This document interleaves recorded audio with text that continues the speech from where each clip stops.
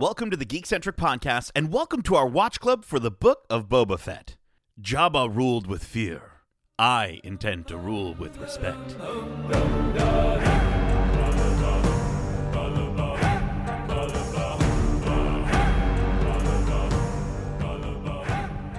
Welcome to Watch Club. My name is Nate, and this is our watch club for the Book of Boba Fett, Episode 1, titled Stranger in a Strange Land, directed by Robert Rodriguez. If you're joining us for the first time, this is Watch Club, our weekly review series, kind of like a book club, but way better. Keep in mind, we will be going into full spoilers for this series and Star Wars in general, so if you haven't watched this week's episode yet, be sure to do so, and then come right back in less than 12 parsecs. Now, before we're all captured by some Tusken Raiders, let me introduce you to the scum and villainy joining us today. First up, he's a junkyard Jawa who's jonesing for more Django. He's Justin Lawrence. Houdini! That was a good one. That sounded good. You'd be a little tall for a Jawa, I think. I'd feel like Will Ferrell's Elf. Oh, yes.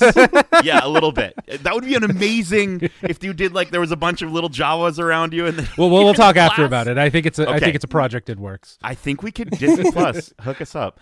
And joining us from the sands of Tatooine, we've got the dankest dude on Dagobah. He's Darcy Dank Farrick Hudson. That's me. How you doing? How's it going? Can't believe we're starting another watch club.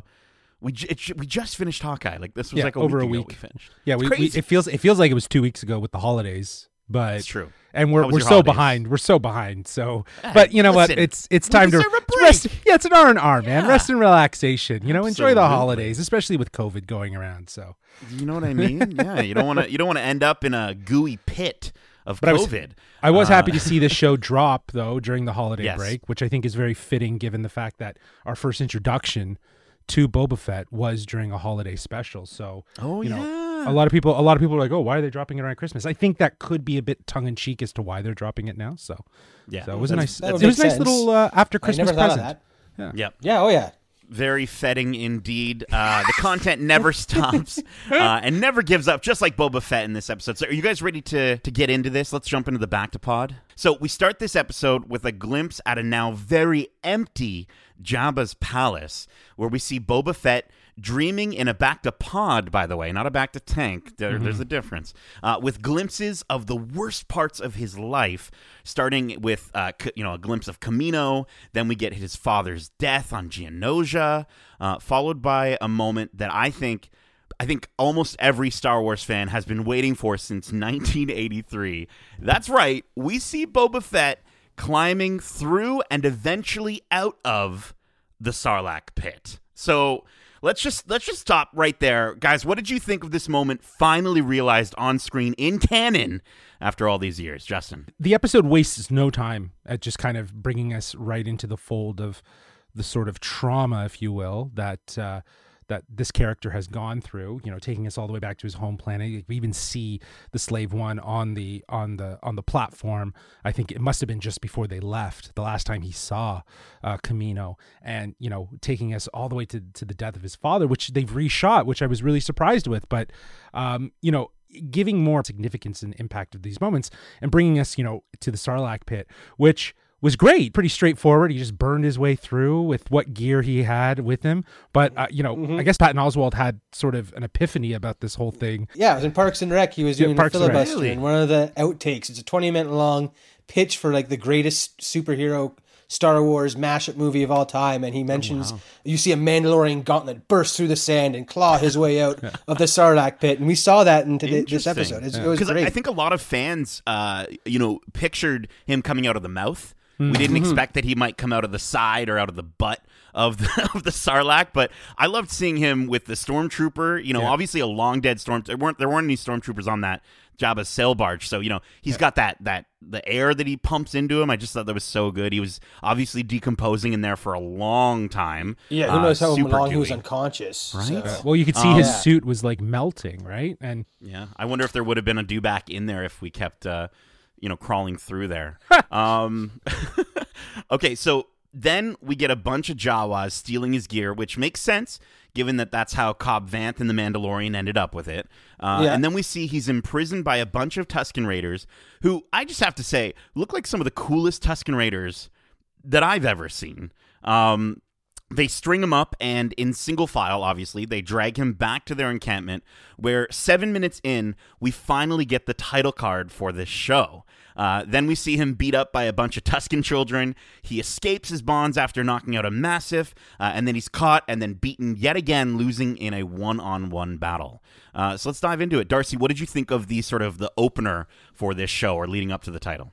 I thought it was a really cool way. Again, it's giving us the answers we all wanted to know about. Because again, we, like you said, we know Cobb Vanth got it from the Jawas, which we learned in Mandalorian, as well as the Aftermath series. So the fact that they're again canonizing those books even further, because they were the first books released after Disney's whole revamping of the extended universe. Right. So it's nice to see that they're still going back to the beginning of that, because I really enjoyed that trilogy. Totally. But other than that, yes, like you said, seeing those Tusken Raiders, it looked like they had a lot more personality, and they weren't all just the same. They had a lot more uniqueness to each of their outfits and clothing and stuff. I thought it was really cool. You can tell there's like a hierarchy, right? There's a ranking of them. It's pretty dope. Yeah, I think the Sand People appear to be, they're far less savage than what we've seen in previous iterations in this movies.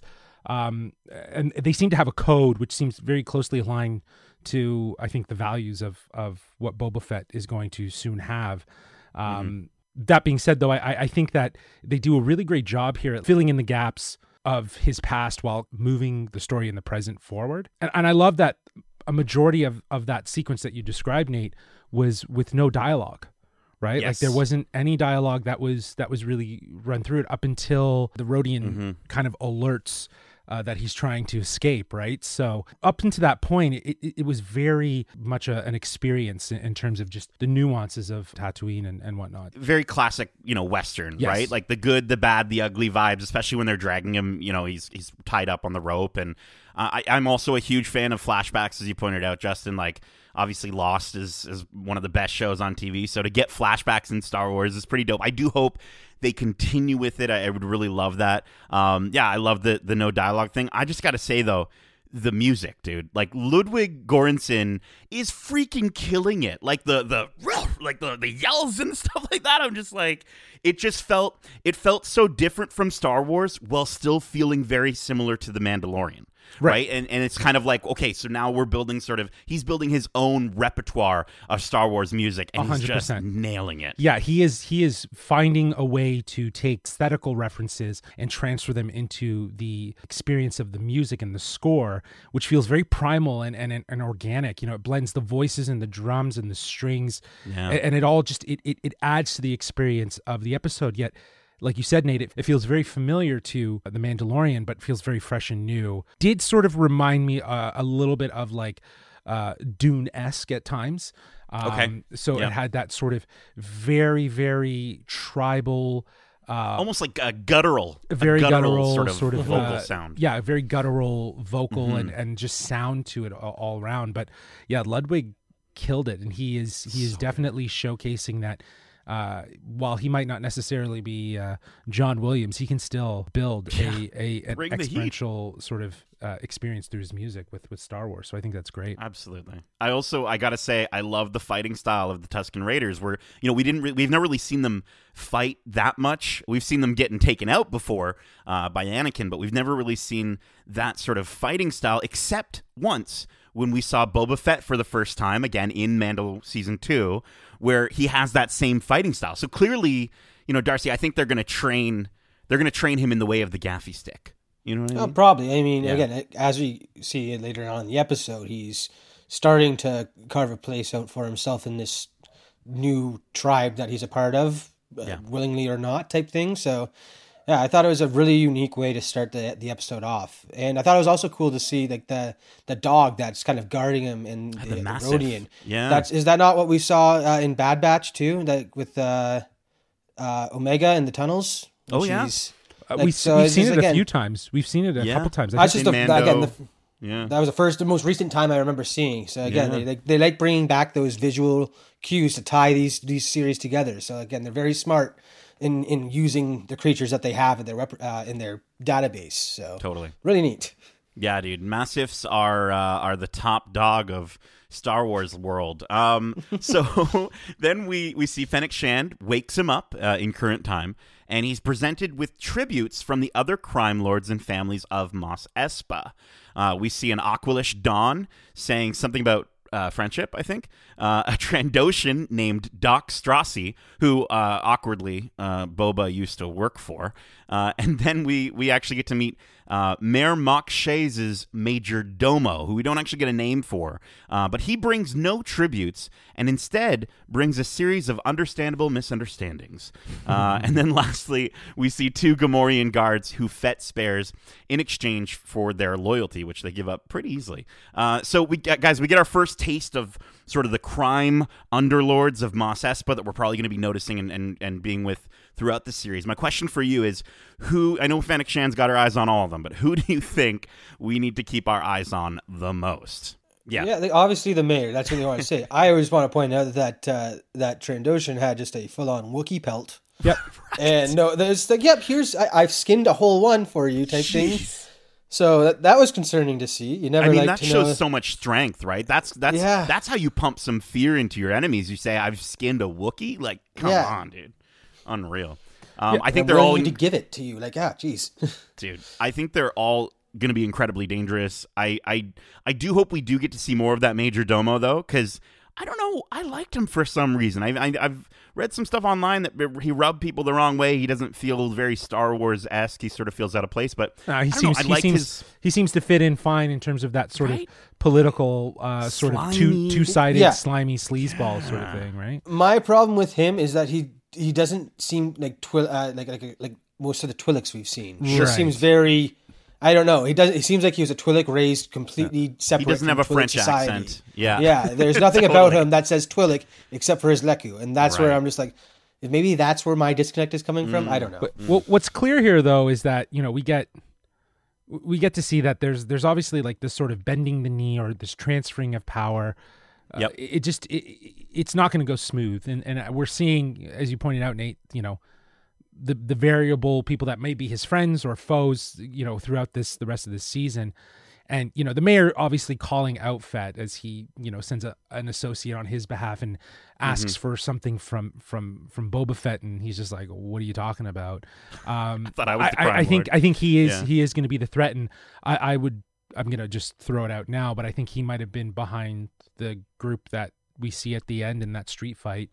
I think so. But I also think that we get to see his sort of compassion and his care as he pardons the Gamorrean guards and brings them into his fold as part of his team. I think that shows, it's the first instance before we get to that line of, leading with respect and not with fear. And we see it throughout this episode, which I think is just, there's just these subtle hints, and then we get that payoff of that line, right? So I liked that he did that.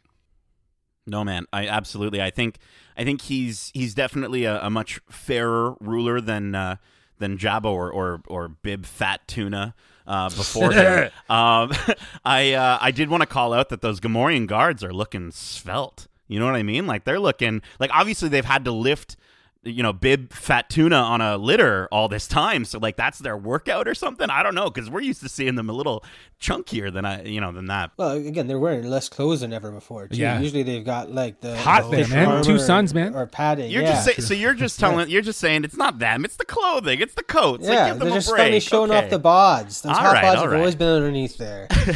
I want to shout out the smelter droid who's announcing everyone in the scene, called 8D8 according to the subtitles. He's voiced by Matt Berry, who does such an excellent job. You would know him from like What We Do in the Shadows or the IT Crowd. Toast of awesome. London. I want him to be in this series so much more. I know that Fett calls out like needing a protocol droid in this sequence, and a lot of people are like, oh, C-3PO, but honestly, if this guy just learns how to be a protocol droid, I would so much rather that. Yeah, because I'm pretty sure they've mentioned there's protocol expansions that you can get for droids, so slap it in that guy, and that's all I want. Wasn't that droid, though, the torture droid in... Yes. The smelter droid. Yeah, the smelter droid. Yeah. Which is it's so fitting because he's like, we could torture, like their squeals will be heard or whatever. Yeah, you can tell he's so amped to like torture these Gamorrean guards. And one of those guys is also turning the meat at the landing pad and Galaxy's Edge. Oh yeah, really? Or at least the one one of Giro those droids, stand. you see yeah, it. He's turning the meat in the middle of the. You're right. Right. Where you get your Ronto wraps. That's it. Yes. Well, very cool. Okay, well, let's keep going here. They then take a walk down the streets of Mos Espa, and I just want to quickly call something out. They pass by some Boston Dynamics robots, which is awesome. Did you like it? Because I found it was a little bit weird. Like I like Star Wars and my real world melding together, but that felt a little bit too close. I don't know. No, that because they already like the whole thing about those dog ones in particular is they already have such personalities to them. So they to me are like droids that already exist. So seeing them just a bit more teched out in this other universe and also have the same reaction and again quirks, I'm like it's exactly what I want. I can imagine that being a droid. I already did. So I mean, awesome. I would buy one if they sold it at Galaxy's Edge. So okay. But they also serve to be a bit of like irony. The fact that we have these droids in real life, but they do feel like they might have been something that came from Star Wars. It has the reversed effect. They came from real life and they're being referenced in Star Wars. So it's comedic irony to have them sort of featured as behind the scene characters, right? Seems like a Favreau move for sure. For sure. So then we get to the sanctuary.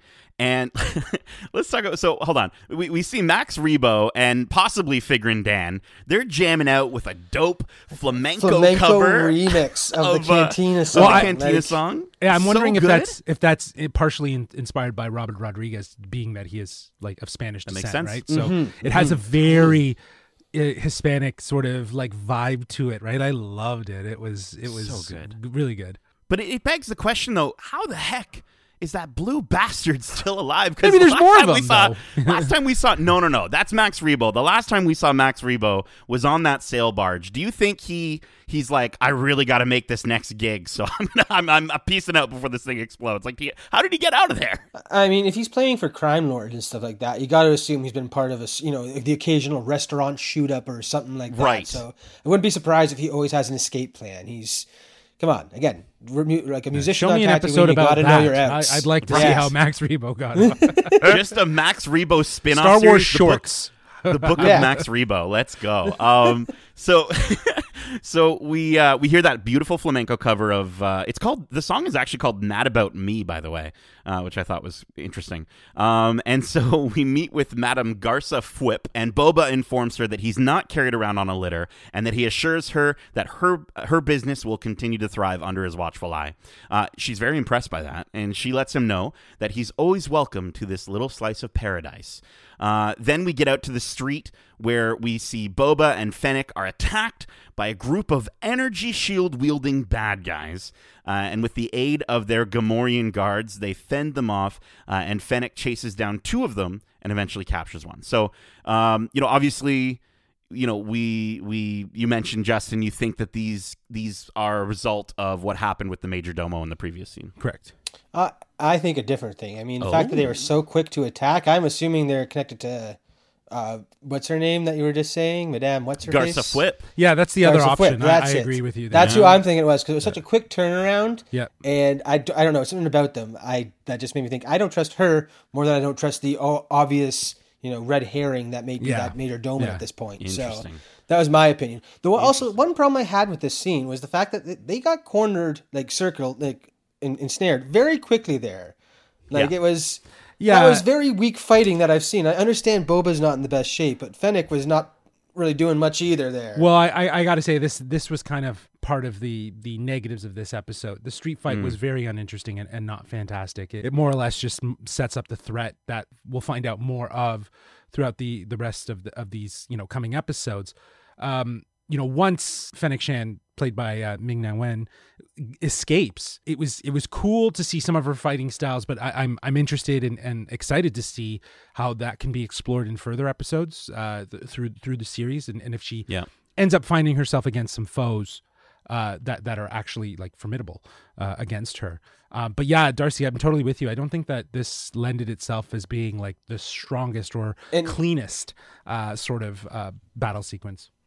Yeah, and when I thought back about it, I feel like a lot of that might come from the fact that it was like the scene they distinctly both got their helmets knocked away. So it was those two were doing a lot of the fight choreography. Right. Whereas with the helmeted characters, usually we get, the stunt doubles in Sure. who know the choreography and have worked out these fight scenes for weeks in advance type thing. So I feel like that might be where the disconnect is, and I'm hoping that going forward we will see more helmeted combat, because again, that's what I want to see. I want to see more fast-paced Boba action, not sluggish and chugging type thing. It was weird. Yeah, it definitely felt like a stark contrast between the Boba Fett in The Mandalorian and this Boba Fett. So yeah, hopefully we get to see him. I mean, he was caught off guard, so who knows? But according to the credits, they are apparently. They're an assassin group called the Nightwind Assassins, and I think honestly those energy shields and those vibro staffs look like they came from money. So my bet is that they are from someone powerful and rich, not necessarily one of the lower crime lords. So it'll be really interesting to see. It could have been them because who's to say that lower crime delegation, lords aren't rich though? No, they don't got the cash. They're not pulling in that cash like my man Mock Shays. But let's keep going here. Boba gets tossed back in his bathtub, where he flashes back to an experience where a Rodian and him are brought out into the desert to dig for water. Now, on their travels, they pass by a moisture evaporator and being attacked by and tagged by a speeder bike gang. So before we keep going, let's talk about these guys. First of all, what did you think of seeing the moisture evaporator farm, the homestead? I don't think it was the Lars homestead. No, of course it wasn't. It was on the opposite There's end. Hundreds Yeah. Sorry, I didn't have my map with me. My mom has the map. Aren't they in the dunes of this? There's a place where the Sand People live on Tatooine in that area, right? So. Yeah, the Dune Sea, maybe. They tagged the building with what looked like a J and an L. So my boys representing. I'm thinking I think Justin Lawrence is the head of these biker gangs. I've seen him wear jackets like that before. So maybe. But Darcy, do you have any theories on this Nikto gang?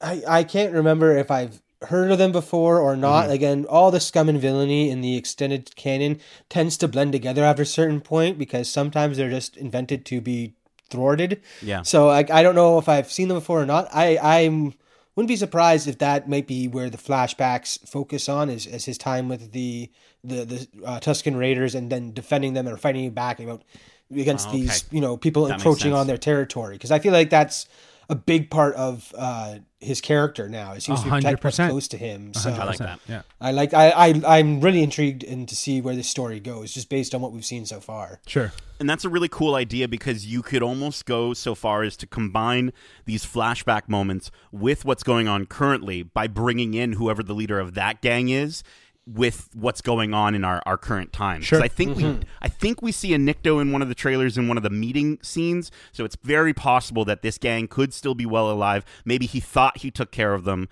with the Tusken Raiders, but then they come back. So okay, I like that. Sorry, the Niktos are those the ones that they look like the bearded lizards, but they're people. Yeah, so we saw them in The Mandalorian. Niktos we actually saw in The Mandalorian. They were the ones that were protecting Grogu in episode 1, were they not? Yes, you're right. I completely forgot about that. Is a Grogu gang? Is that what's going on? No, I think to Darcy's point, though, we've known this as long as we've been in Star Wars, and that is Tatooine is full of scum and bad things. So there's a whole lot of pockets of it of crime that are taking place, and everyone's got their group and their clique. So I think that Darcy's on the right track to say that I think this is going to be the threat that the Sand People need to thwart, and that 100% Boba is going to step in and help. He's going to help them overcome what they're scared of.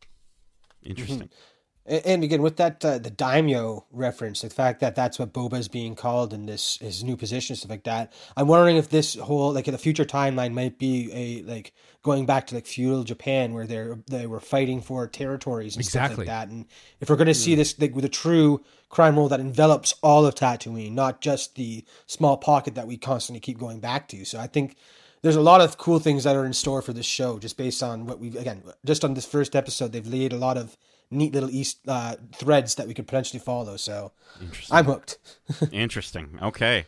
Well, lastly in the episode, we see they're digging for water, and the Rodian digs up a giant 4-armed centaur-like creature, and we see Boba Fett choke it out just like a wonderful princess we once knew, and he returns to the camp victorious as the Tusken Raider explains what happened, and he seems to gain some respect amongst his captors. So I want to know, what did you guys think of this boss battle moment between Fett and this ripoff of Goro from Mortal Kombat? I liked this a lot more than that street fight. It showed Boba's ingenuity with just a chain and how he could use that to his advantage. It was great. I also liked the fact that he was standing up for the youngling. Like, he clearly already doesn't want to see this thing hurt. Otherwise, he would have just started running as soon as he had the chance, type thing. So, yeah, I thought it was really cool. Yeah, I think the callback, obviously, to Leia strangling Jabba is very apparent here. Makes me wonder if he actually saw it and was like, "Oh, that's a good trick." From inside the Sarlacc pit? Wait, would he have already been in the Sarlacc pit? I think right? he was already. Okay, he'd already been in the Sarlacc, so that's not possible. But at least these subtle Easter egg callbacks. I appreciate that they threw that in there, and again, it shows that you were able to use it, as Darcy said, to showcase Boba Fett's ability to be very tactile and work with what he's got to do what he needs to do. Yeah, I mean, you kind of see, we obviously went through the entire Clone Wars and Bad Batch, getting to see, the clones of him, of Django, but same thing, whatever. His brothers, essentially, a bunch of his brothers. Right, his brothers, but they're utilizing that tactile mind, and we see that he does have that, even though he's not necessarily an enhanced clone. We get to see that sort of play through. I do want to say I love the design of the creature. I thought it was very Star Wars. Yeah, it was very like puppetry, very like classic monster movie looking. The face reminded me a little bit of like the creature from the Black Lagoon. And I gotta say, like, this character was more CG, but like you see the head at the end and the tongue's all wiggly, and I just gotta say, like, the show is doing, and I think Mando did this too, but I think the show even more so because of so much reference to Return of the Jedi, so much more practical effects in this series. I think is going to be what really sets this tone and this look, and it captures that original trilogy vibe so well with the creatures and the costumes, and even seeing the Trandoshan earlier, where it's like robotic eyes and mouth moving and stuff. And you can, for some people, I know that it might take them out of it a little bit, but I thought it was really good. I think that, just mentioning the fact that you're talking about these practical effects, and I think that is a real testament to Jon Favreau, Robert Rodriguez being passionate filmmakers that appreciate, obviously, the good storytelling that comes from Star Wars, or that can come from Star Wars, rather, and its ability to inherently impact cinema and Hollywood's way of making these things, while also giving callbacks, right? Like, that's Star Wars, right? Very cool. Well, I mean, that's kind of it. He drinks that water, and then we get that awesome, dope music again, freaking Ludwig Göransson. But let's get to our final thoughts and score for this episode, which we're going to be rating on a scale of 1 to 5 back-to-baths. So, Justin, I'll have you kick us off. For me, this first episode is super strong, but also super soft and reserved. The episode dedicates a lot to Boba Fett's backstory to sort of deepen the audience's understanding of this evolution as to where we see him in the present. Right. The flashbacks, while they inform and provide background as to how Fett has become sort of more methodical in his approach to being a new crime lord, the narrative portion of this with the Sand People appears to be something that's going to have very deep meaning to Boba Fett's character. And I love that they're doing this more with him out of his costume. We're seeing the person behind the faceless bounty hunter that has been on the sidelines in much of the Star Wars stories. And it's helping already after one episode, just giving more meaning and giving more depth to the character of Boba Fett. And Tamora Morrison was great. I love the way he's playing the character of Boba as like sort of weathered, who wants to command respect. It just strikes a brand new way of us to look at this iconic character. And I'm excited to see where his story is going to go. And I think Darcy's on the right track of sort of getting a vindication and seeing what good he can do through the Sand People. And him with Fennec Shan, like, I don't know, like this episode really solidifies their sort of badass nature. And their dynamic really does sort of work off of each other, because while Boba Fett wants to sort of encompass ruling with respect, to be a ruler, you need to encompass various virtues, if you will.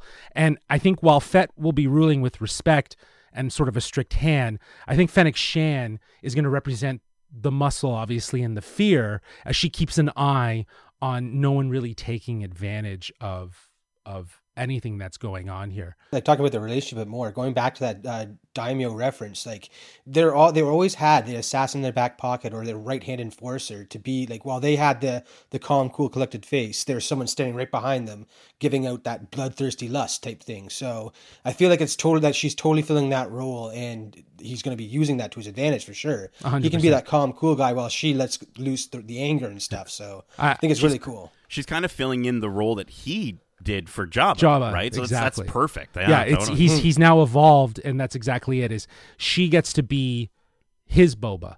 Right. Nate, you already said it. Ludwig's score was incredibly dope, very primal. The blend of voices, drums, strings, it elevates the experience. You know, this first episode showcases the Western and samurai inspiration by balancing both throughout the narratives of past and present. But the downfall is, as we get more to the background and we get more of the teases of the obstacles that are going to come in future episodes, this focus on the past sort of hinders the pacing of the narrative overall. So there's no real hooks or any wows from this episode, similar to that of like a Baby Yoda reveal in the episode 1 of Mandalorian. However, I think much like Boba Fett, this episode seeks to stay reserved, as there is a lot more story to tell for this character. And that being said, I am excited to see where they're going to go. It was a great first episode. I'm going to be giving this 4 out of 5 back to baths. All righty. Back to baths.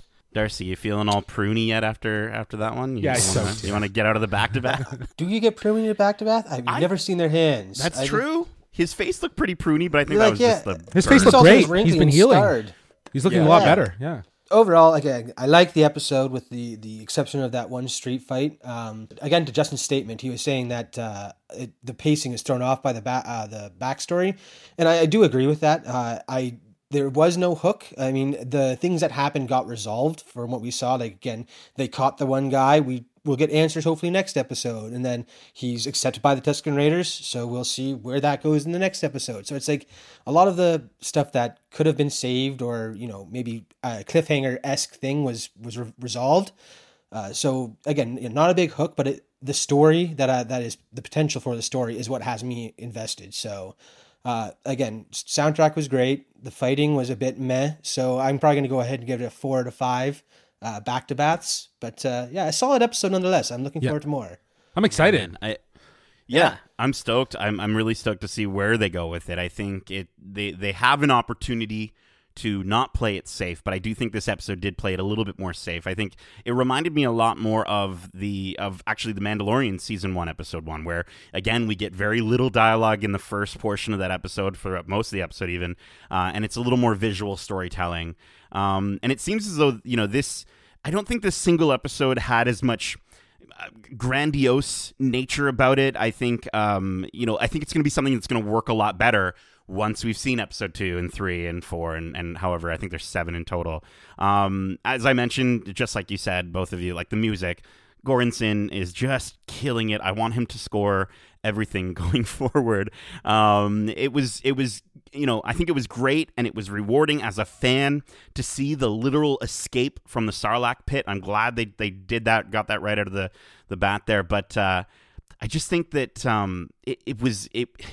I think Star Wars fans need more than that these days. I think, Star Wars fans need a little bit more, not necessarily of Star Wars fan moments, but they need, like you said, Justin, they need that hook. They need that old and the new, the fresh thing that's going to kind of say, what the heck? I was not expecting that. I think we really need them to start subverting those expectations. And yeah, sure, I love getting what I want. I love getting a moment that I think people have been waiting for years and years at this point. That was awesome. I'm glad they didn't spend too much time on it, but I'm really stoked we got to see it.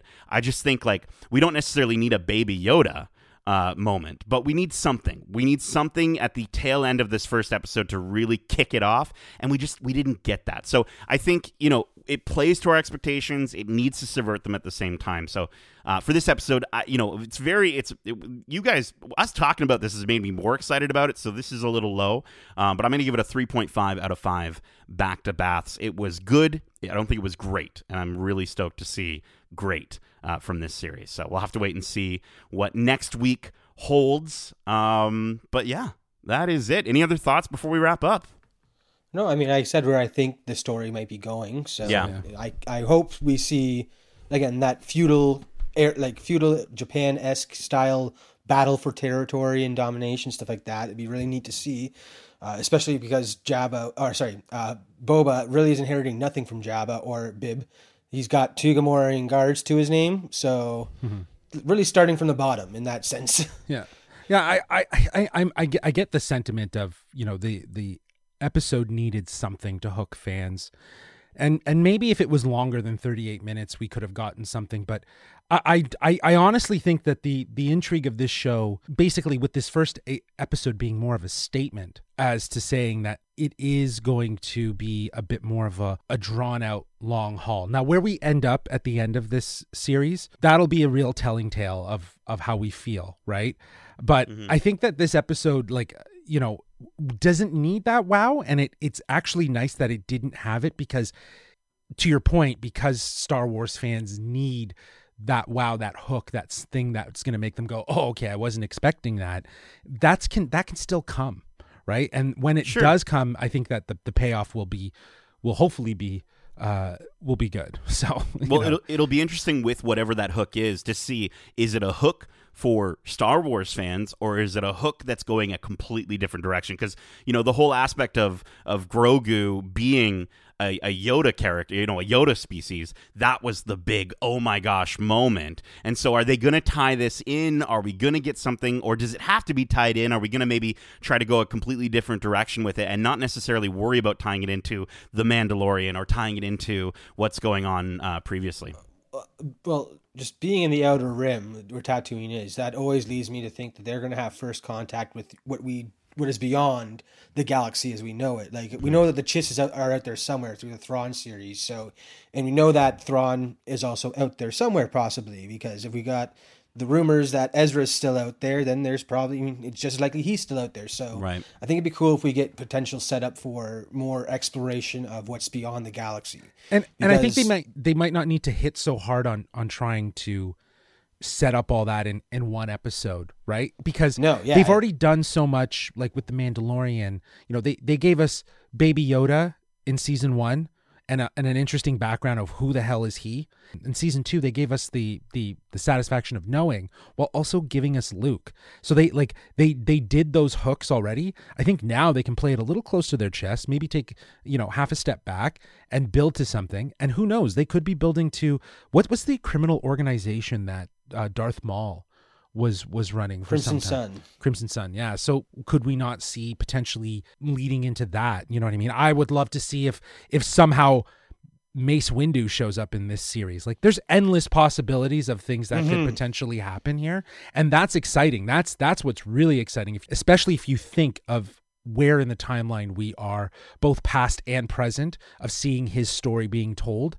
He's, I guess days after the events of Return of the Jedi in his past story, while also being, newly anointed king of crime in Mos Espa.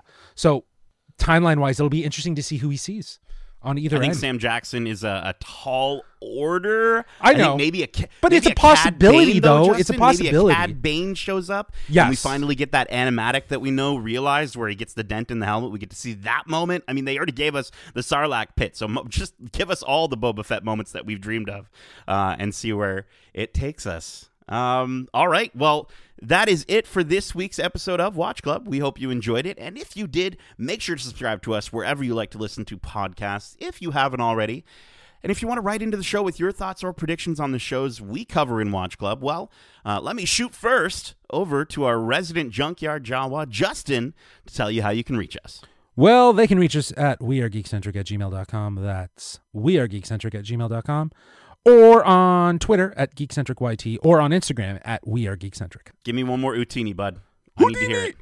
There we go. Sounds like you're saying Houdini, but yeah, I kind of am. This Star Wars is magic, so keep in mind we have a ton of other episodes covering the latest, greatest shows and movies out now, including our spoiler-filled review and reaction for Spider-Man No Way Home. Again, if you like this Watch Club sort of content, that very much was kind of like a Watch Club for Spider-Man No Way Home, so definitely check that out. We've also got our spoiler-free review for Don't Look Up and our spoiler-free review for Cobra Kai Season 4. Justin, Darcy, thank you so much for joining me for this Watch Club. And as we say, Don't fret, Boba Fett.